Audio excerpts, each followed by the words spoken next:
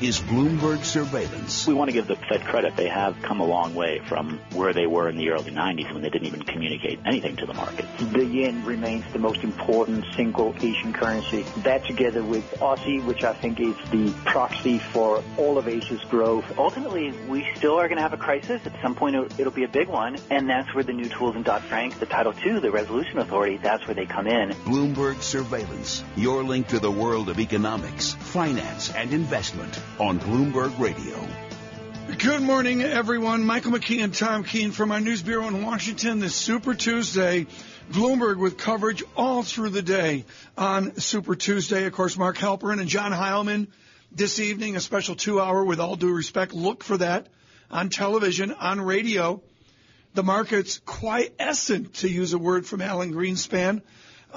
This morning, futures up 15, Dow futures up 119. I guess the one thing I would point out is 210 spread, still under 100 basis points this morning. Bloomberg Surveillance, brought to you by Cohen Resnick Accounting Tax Advisory. In the affordable housing industry, your business needs transformative advice from the industry-leading experts at Cohen Resnick.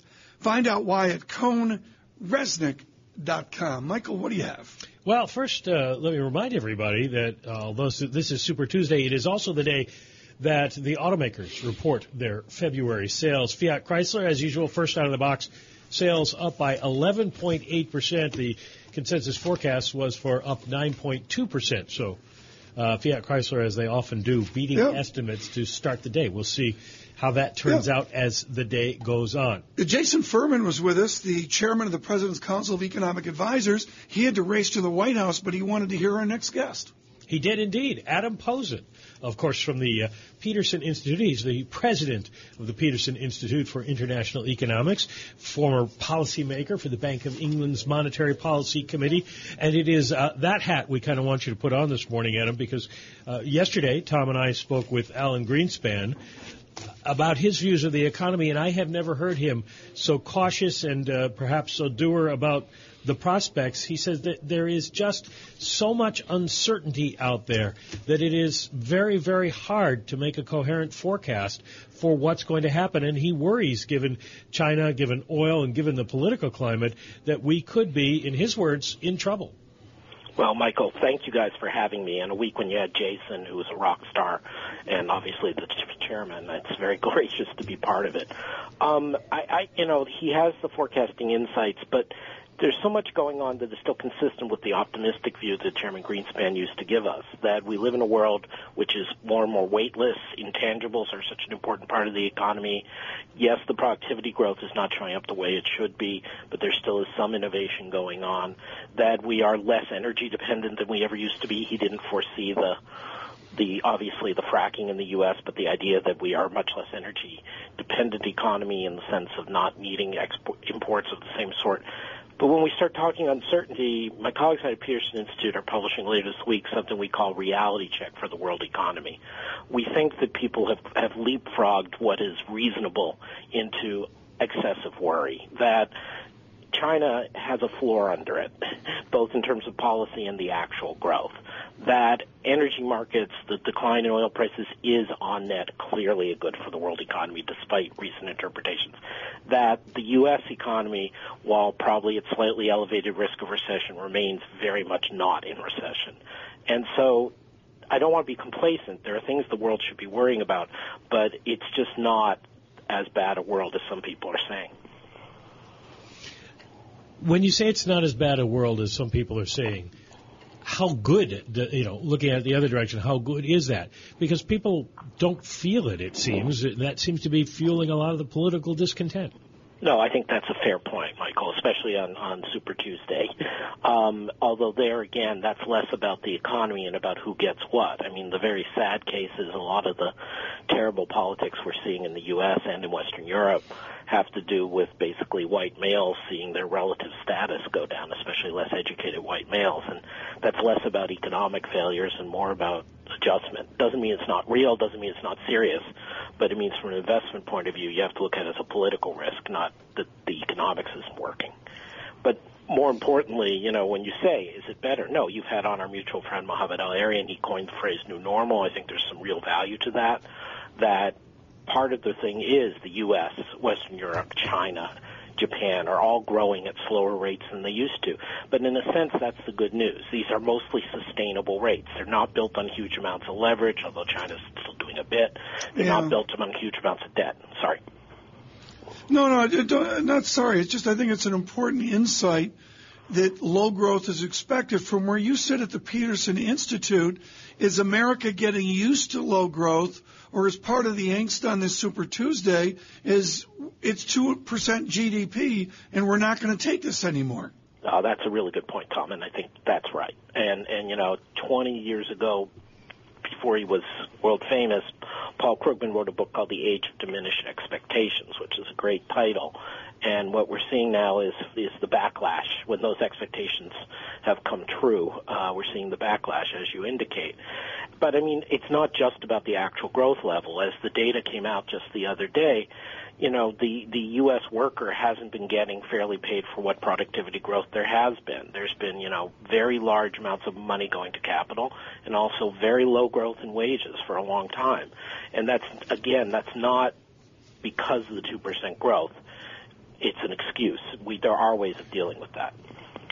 Do you assume that the growth oomph that we need comes from technological progress, or can we manage and manipulate ourselves to a better trajectory? I'm sorry to be giving so many greatest hits of other people today, but, sometimes people get it right. Larry Summers had his column a couple weeks ago talking about cheap lunches versus free lunches. One thing which you've heard me say before, Tom, is, we're throwing away 8% of GDP on healthcare in ways that no other country does. And if we got more efficient about that, that's enough to buy us 10 years of improved growth or longer. Similarly, the underuse of a lot of our young people. I mean, Bernie Sanders is vastly exaggerating the extent of youth unemployment, but underemployment, underutilization is real. And we take advantage of that. So there are ways to grow, even if the trend rate of growth doesn't have to be that high. But if we speak to Judd Gregg of New Hampshire or Jason Furman working with the president, obviously with an affiliation to the Democratic Party, a common ground they have is we need growth and we need a public policy to drive it forward.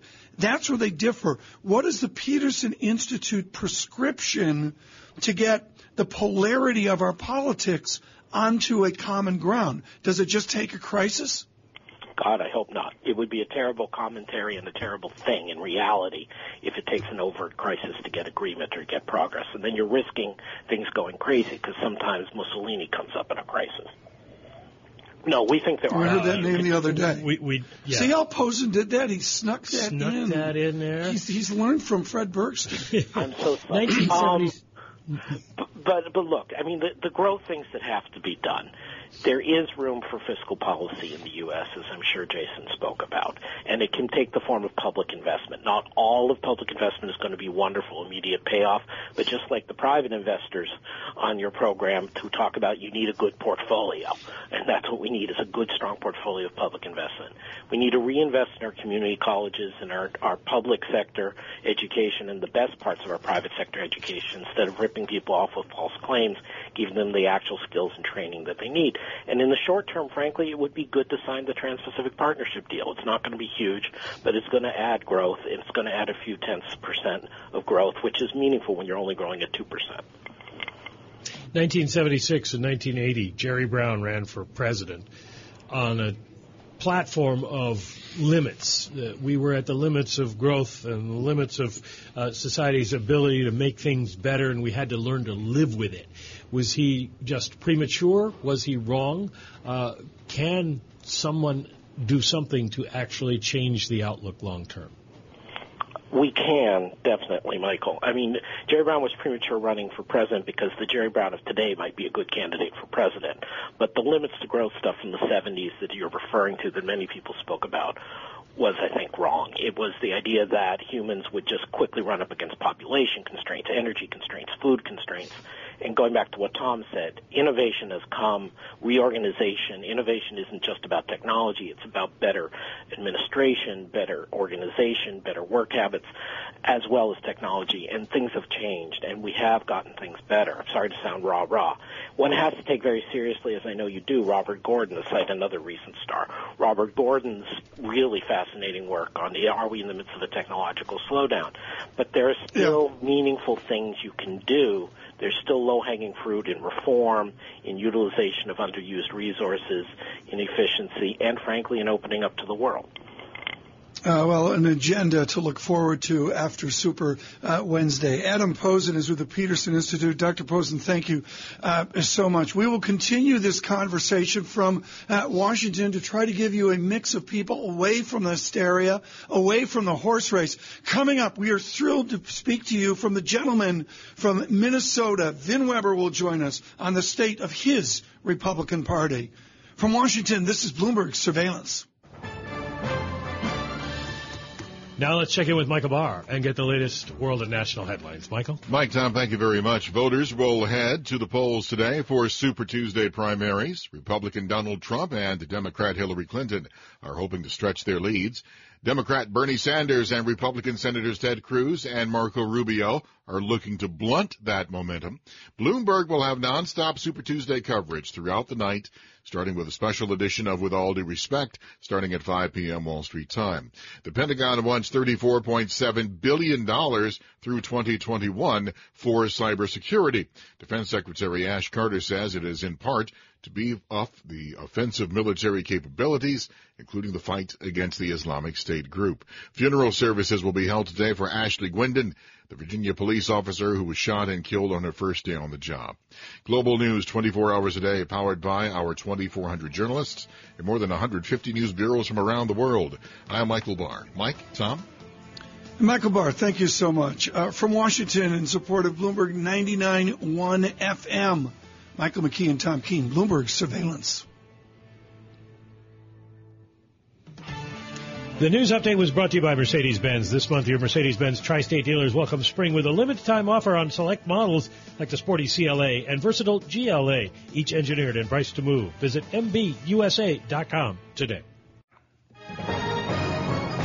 Global business news 24 hours a day at Bloomberg.com, the Radio Plus mobile app, and on your radio. This is a Bloomberg Business Flash. And I'm Karen Moscow. Futures moving higher this morning. Let's go to the First Word breaking news desk for today's morning call. And here's Bill Maloney. Good morning, Bill. Good morning, Karen. U.S. futures are maintaining their gains since the last time we spoke. Dow futures higher by 118 points. S&P's gained 15. And NASDAQ futures rise by 30. Crude futures are higher by 2.1%. And main European markets are climbing, led by 1.7% gains in Italy. On the U.S. economic front at 9:45, market U.S. manufacturing PMI, and at 10 o'clock, ISM manufacturing and construction spending.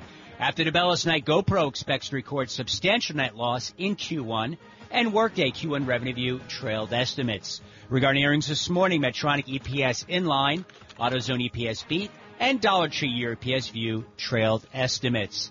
Finally, some of your key Wall Street upgrades and downgrades. At Bank of America, Linear Technology cut to underperform. Freeport-McMoRan raised to neutral. Kaiser Aluminum raised to buy at Deutsche Bank. At Goldman Sachs, DSW and Steve Madden cut to sell. Workday raised to overweight at J.P. Morgan with a price target of 85. And finally at RBC, United Technologies raised to outperform, and Valiant cut to sector perform. Live from the First Breaking News Desk, I'm Bill Maloney. Karen? All right, thanks, Bill. To hear live breaking news over your Bloomberg, type Squawk Go on your terminal. That's SQUAWK Go, and that's a Bloomberg Business Flash. Tom and Mike. Karen, thanks so much. From Washington, Bloomberg Surveillance, we're brought to you by Invesco. Invesco believes it's time to bench the benchmarks, to consider active management and factor-based strategies. Find out more at Invesco.com/high conviction. I think it's the most important interview of the day. It is certainly the most interesting interview of the day. He is from Walker, Minnesota, off of Leech Lake, where he catches fish the size of your leg. Vin Weber with us, of course, for decades, his support of a beleaguered Republican Party. Let me get the knitting out of the way. We spoke with Senator Gregg earlier. I asked him about his nominee come the convention. convention, he said he would support the nominee. Could you support Mr. Trump as a nominee of your Republican Party? I can't say that. I mean, I have great respect for Judd Gregg. He's a good friend of mine. We came into Congress together, and his judgment is good. But I've seen what Donald Trump has said, and I'm not ready to say that I could vote for him, no. You go back to the fabric and fiber, the linkage, frankly, back to World War II in your support of Senator Dole 20 years ago. The shock and awe of your establishment, what's your to-do list for your Republican establishment in the next 24 hours, or for that matter, the next 24 days? Well, we still have, a couple of candidates in there that could challenge Donald Trump very seriously. Well, 3 if you count Senator Cruz, but Governor Kasich is running, a friend of mine, also a friend of Judd Gregg's, and Senator Rubio. And you got to do what you can to help those people and prepare for a long fight all the way to the convention. It doesn't look as if there's any way of stopping Donald Trump short of a convention fight anymore. He's got too big a lead, and the polls say that he's going to expand that lead substantially tonight. But you could slow him down in the winner-take-all states that begin coming March 15th, go to the convention, and have a chance of nominating another kind of Republican. Smoke-filled rooms, they return. Yeah, but you got to smoke outside now. Yeah, you got to smoke outside. Have a smoke-filled sidewalk. But, and it would be different. There was a time, obviously, when both parties chose their candidates in, if you might call them smoke-filled rooms, but, quote, brokered conventions. The difference now is we don't have bosses to broker a convention. It would be a genuinely open convention where people would come in, nobody having a majority, and obviously people would try to influence folks. But there's no Mayor Daley to deliver the votes of Illinois anymore, for instance. So it would be quite a different situation, and that's because we've changed the way in which we nominate candidates, largely to primaries. I like to tell a story from my native Minnesota. In 1968, Hubert Humphrey won the Democratic nomination for president without entering a single primary. That's as recently as 1968. That's because we chose our presidential candidates differently in those days. That's not possible anymore. Almost everybody's chosen through a primary or an open caucus system, and so the convention would be genuinely open. It would not be brokered. It would not be smoke-filled rooms because smoking's not permitted, as you pointed out. Like I said, smoke-filled street corners. If Donald Trump is the Republican nominee, what happens to the Republican Party, both in the short term, how bad would it be in the fall, and over the long term? Does he, as some people have said, rent the party and then the establishment comes back, or does he blow it up? Well, it's hard to say that, it's just a temporary diversion and everything else returns to normal after this election. I think it changes it quite substantially. I think in the most obvious political damage that he does to us is with the Hispanic and the Asian communities. The Hispanic community, quite properly and quite understandably, is mobilizing massively against Donald Trump all across the country, and he's got an 80+% disapproval rating. That could wreck the Republican Party's chances with the fastest growing segment of the electorate for a long, long time to come. But I also emphasize to people, it's not just the politics of it. There are fundamental issues in which he is trying to reorient the Republican Party. Immigration is a notable one, where the party that used to stand for fairly open immigration policies now is in favor of walls and deporting people and things like that. Also trade. I mean, the Republican Party really has led, as America has led since the end of World War II, toward a more open, more liberal trading system. Donald Trump basically is talking about starting trade wars with Mexico, our closest neighbor, and China, the second largest economy in the world, and trashing the system of multilateral trade negotiations that the United States has led in the world since the end of World War II. He's basically a mercantilist. Those are a couple of big things that would change in the Republican Party on an issues and philosophical level, which haven't been talked about enough, in my view, while we focus all this attention on insider versus outsider and establishment, as if Donald Trump came down and had a cocktail party in Georgetown, everybody'd be fine with it. Mike, jump in here quickly. We want you to stay around for our next section as well. 30 seconds. Suppose Hillary Clinton's elected because people are disgusted with Donald Trump. January 20th, she takes the oath of office. January 21st, do Republicans in the House start impeachment proceedings? I mean, is this what we're going to face? It could be pretty ugly. Who knows what the direction of the FBI investigation is going to be. I expect that she will be interviewed. I don't mean indicted, but interviewed sometime before the election, and that these issues are not going to be totally resolved. I don't think that they would jump on impeachment, though, right away. I think that her issues are going to be with the FBI and with legalities. I cannot believe on Super Tuesday we're talking about impeaching the next president. Vin Weber with us. We are thrilled to have him with us. Good morning to all of you. Through Washington. Sirius and XM Channel 119 in the great state of Minnesota. We say good morning. Bloomberg 960 San Francisco, Bloomberg 1200 Boston, Bloomberg 1130 in New York, and of course, Bloomberg 99.1 FM Washington and Baltimore. Stay with us. Coming up, the With All Due Respect highlight brought to you by Land Rover. If it's in your nature to cast off the everyday and seek adventure, the Discovery Sport was built to help your search. Visit LandRoverTristate.com for special offers during the Only Adventure Sales event. Land Rover, above and beyond. Broadcasting live to New York, Bloomberg 1130. To Washington, D.C., Bloomberg 99.1. To Boston, Bloomberg 1200. To San Francisco, Bloomberg 960. To the country, Sirius XM Channel 119. And around the globe, the Bloomberg Radio Plus app at Bloomberg.com. This is Bloomberg Surveillance. Good morning. It's 8:30 on Wall Street. I'm Michael McKee, along with Tom Keene. Economic Indicators brought to you by Commonwealth Financial Network. When it's time to change the conversation, talk with a broker-dealer RIA that's ready to listen. Call 866-462-3638 or visit Commonwealth.com to learn more. No numbers out at 8:30 this morning. 10 o'clock this morning is the big one. ISM Manufacturing. Everybody wants to know where we are. With First look of the month. The market U.S. manufacturing PMI also comes out, their final number at 9:45. They saw contraction in their preliminary number, and that has people worried a little bit. 10 o'clock is also construction spending, and of course all day we're getting domestic vehicle sales for February. Fiat Chrysler, the only one out so far, better than forecast, 11.8%, and the estimate was for them to be up 9.2%. Here's some good news. If you live north of the border, fourth quarter GDP in Canada up 0.8%, better than forecast. Very good. Good to know. Good news for Mr. Trudeau. You want to get lucky. Better be lucky than good. Right? We're in Washington today, Super Tuesday. Michael McKee and Tom Keene in support of 99.1 FM Washington. Please listen and say thank you. We say thank you to all in Washington. And Baltimore, with us, someone you know, and many Republicans know nationwide, if not worldwide, Vin Weber of Minneapolis. He's already inflicted upon us Vikings chat.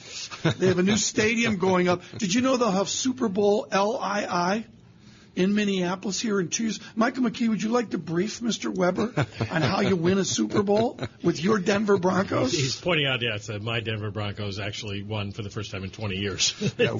we noticed that, and the Vikings the Vikings are improving steadily. We're very happy with our quarterback, Teddy Bridgewater. We're very happy with our coach Zimmer. The team's been improving regularly all along. We had a disappointing end to the season this year, but we're ready to play the Super Bowl in our own new stadium in 2018. We want tickets to Vin Weber's big suite. He's got on a the 50-yard line, right? Vin Weber, your team, the Republicans, have to improve off of Super Tuesday after the convention and, frankly, after the election, whatever happens. Jeb Bush exits early. Mr. Kasich of Ohio seems to be picking up establishment support. But what is your new prescription for the grand old party? It's not so much a new prescription. It's getting back to the prescription that used to work. We have to become the party of economic growth again. An awful lot of this frustration that shows itself in support for building walls and deporting people and starting trade wars is a frustration with an economy that just isn't growing very fast. You were down around 1% now. 2% now is considered probably pretty good growth. It's not good growth. 3% plus is healthy growth, and we ought to shoot for 4. That's what the Republican Party needs to identify itself as. Again, you hate to keep going back to Reagan, but Reagan, did create a generation of imaging and branding, if you will, for the Republican Party. And the main point that he made was we're the party of economic growth.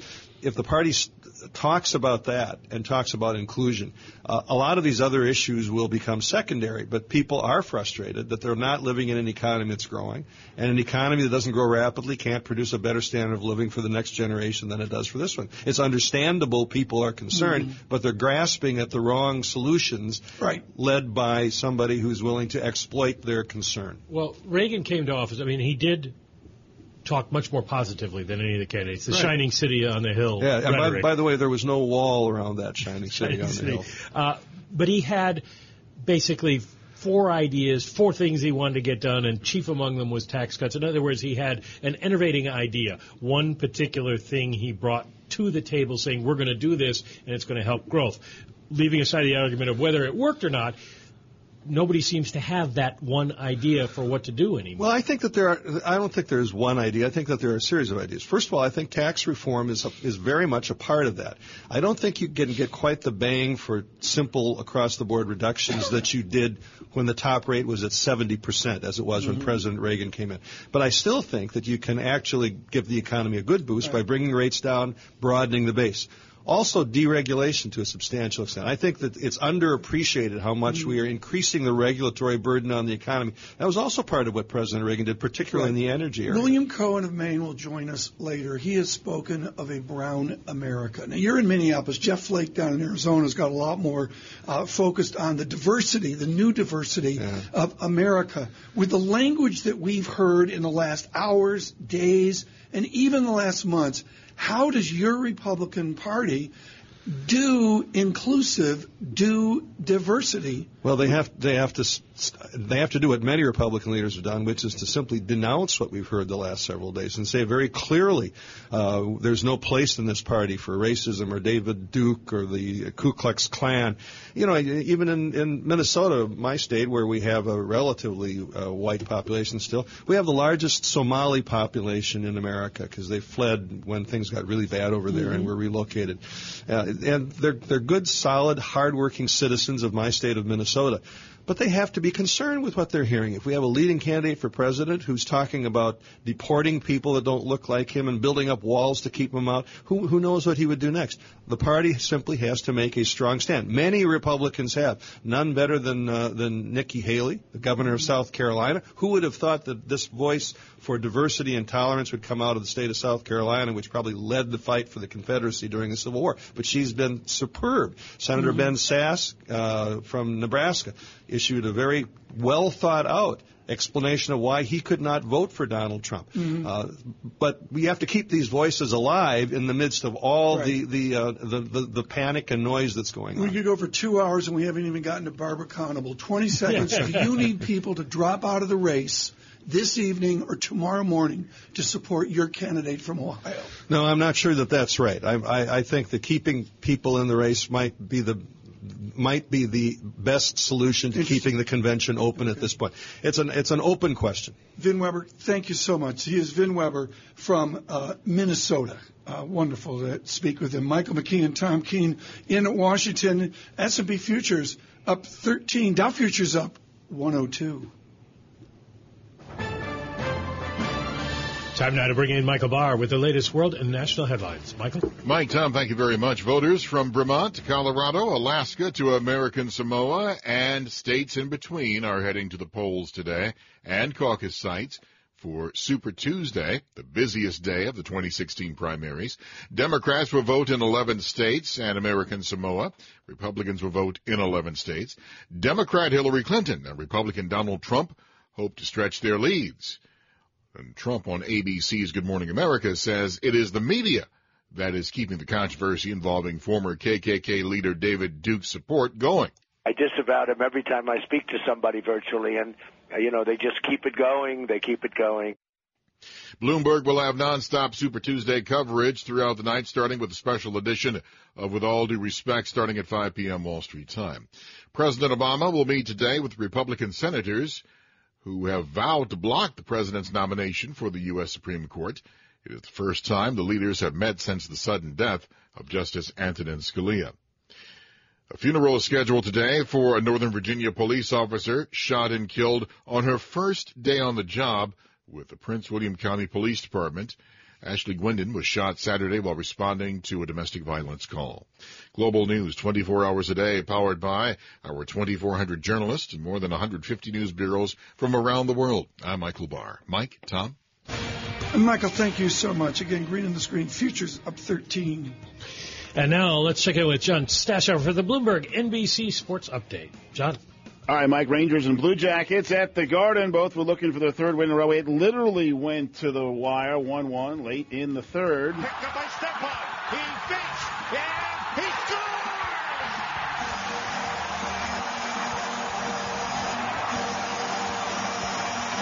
A short-handed goal for Derek Stepan, and the Rangers lead it 2-1. NSG had the call, and it ended 2-1, but only after Antti Ranta made a save in the last second. Columbus actually scored on the rebound, but it was after time had expired. 7 of the next 9 for the Rangers on the road, starting with Thursday at Pittsburgh. Tonight, Devils host Carolina, Islanders in Vancouver. Knicks will be home for Portland. Nets last night were in it, down only 2 going to the fourth quarter, but beaten by the Clippers in L.A., 105-95, and the Nets right back, same arena tonight, to play the Lakers, last time they'll ever face Kobe Bryant. College basketball, Kansas now ranked number 1 and on the road, 86-56 rout of Texas. North Carolina beat Syracuse 75-70. Mo Wilkerson leads the strength of the Jets, their defensive line. He had a career-high 12 sacks last season. Jets want to keep him, so they have placed the franchise tag on Wilkerson. With the Bloomberg NBC Sports Update, I'm John Stepshaw.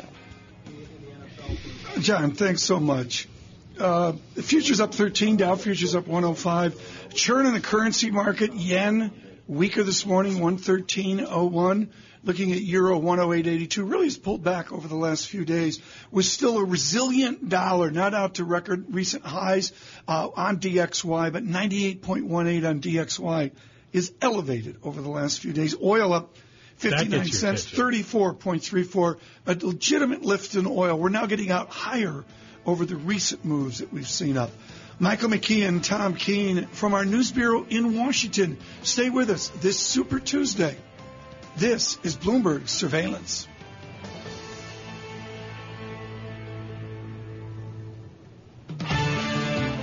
Bloomberg Surveillance is brought to you by SCNB. The bank for business is on the move. Are you looking for the right banking partner? Go to scnb.com to learn more. Now open in Long Island City. Get your business moving with SCNB.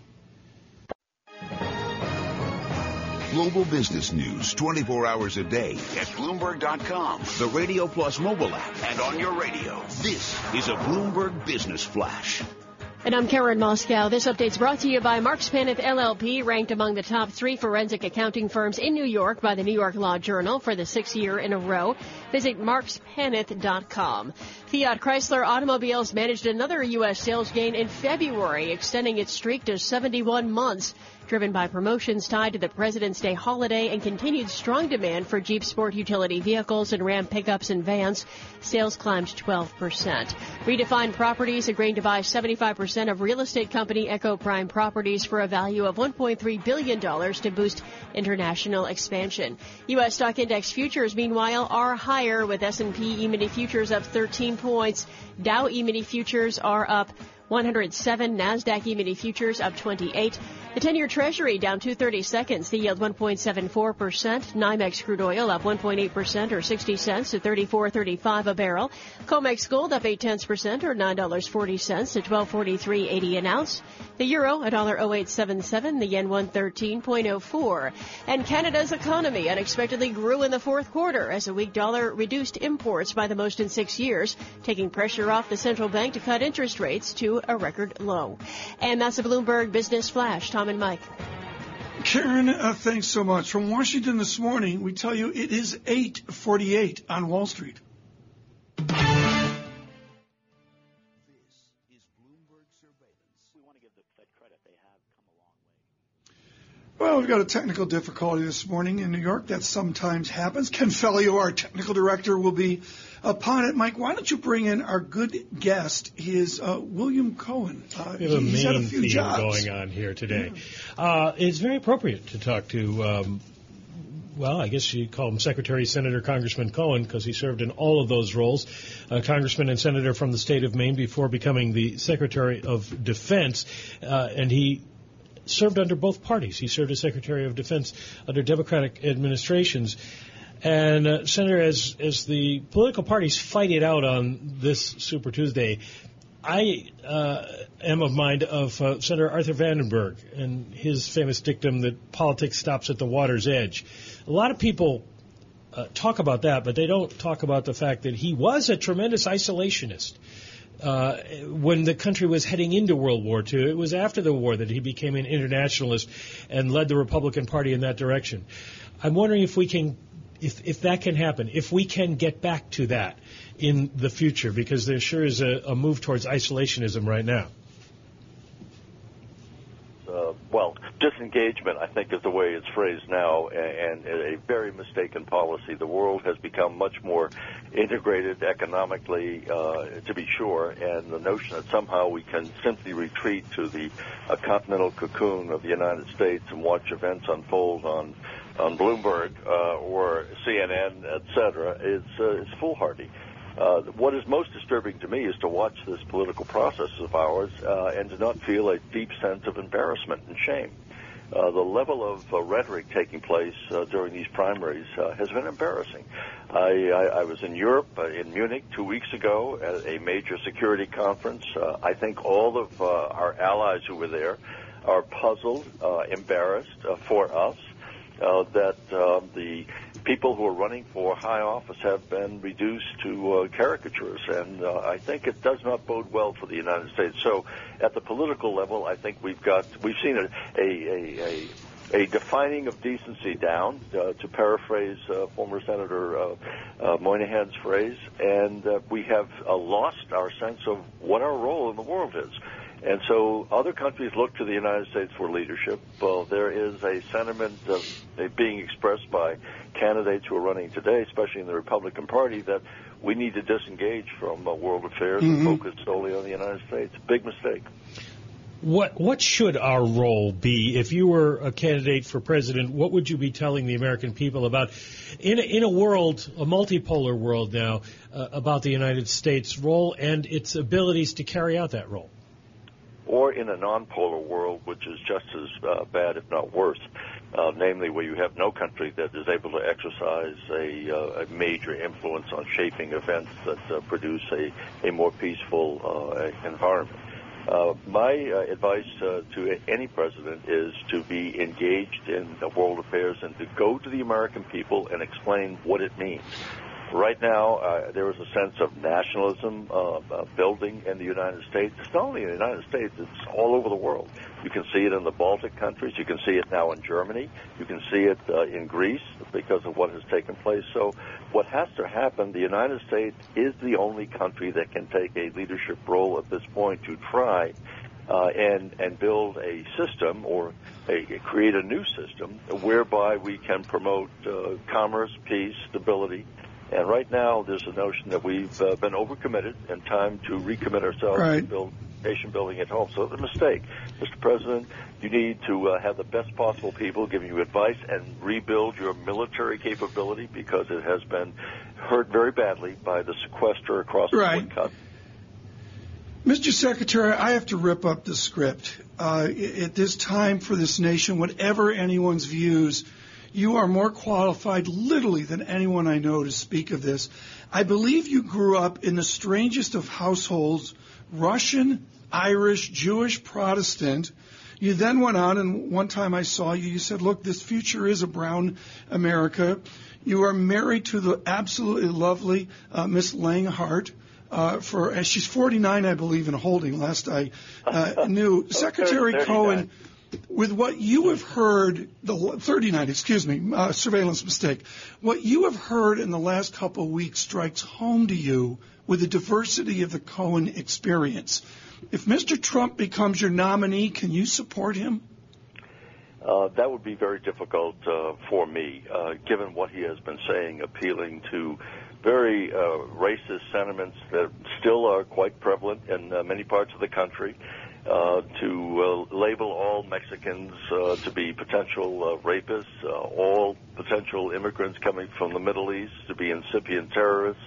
I think this is not good for the country, and it certainly is not a brand of leadership that I would be supporting. How did we get here? I think a combination of things. I think what has happened, it started many years ago, but I think the whole notion of degrading the government, and it started with perhaps Senator Goldwater and President Reagan really fed into that, saying that the problem is the government is the problem, not the solution.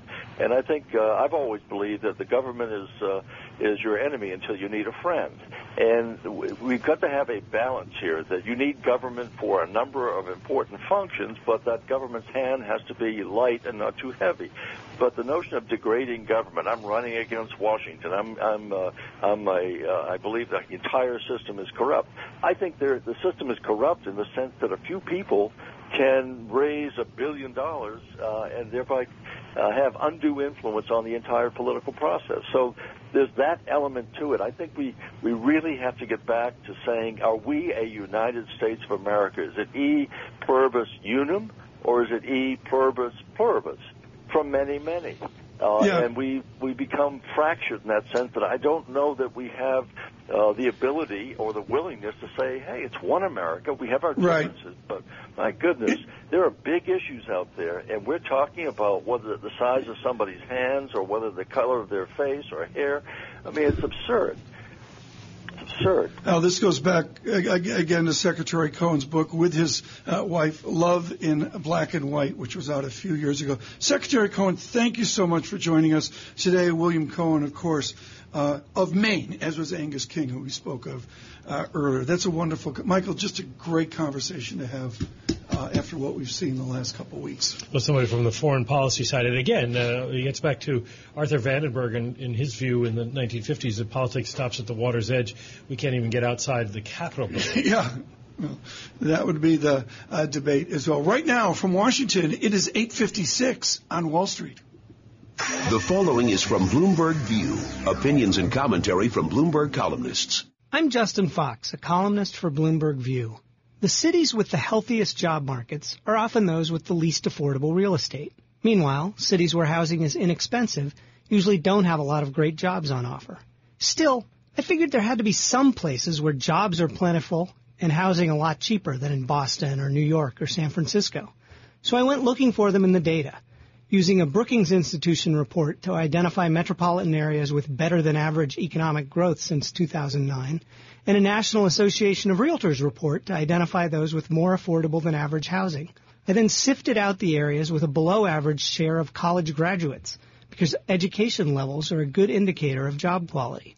5 metropolitan areas met my test: Cincinnati and Columbus, Ohio, Minneapolis, Omaha, and Pittsburgh. None of these is what you'd call a boom town. Columbus is the fastest growing of the bunch, and it's only the 20th fastest growing large metro area nationwide. But these places all have unemployment rates well below the national average, with Omaha's the lowest at just 3%.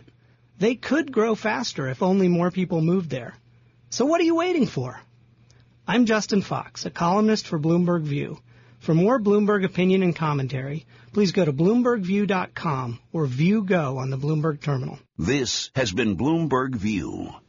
And Bloomberg View commentaries can be heard hourly weekdays on Bloomberg Radio. It is Super Tuesday. I'm here with the Super Michael McKee in Washington in support of 99.1 FM in Washington. We welcome all of you coast to coast across this nation on an important political and economic day.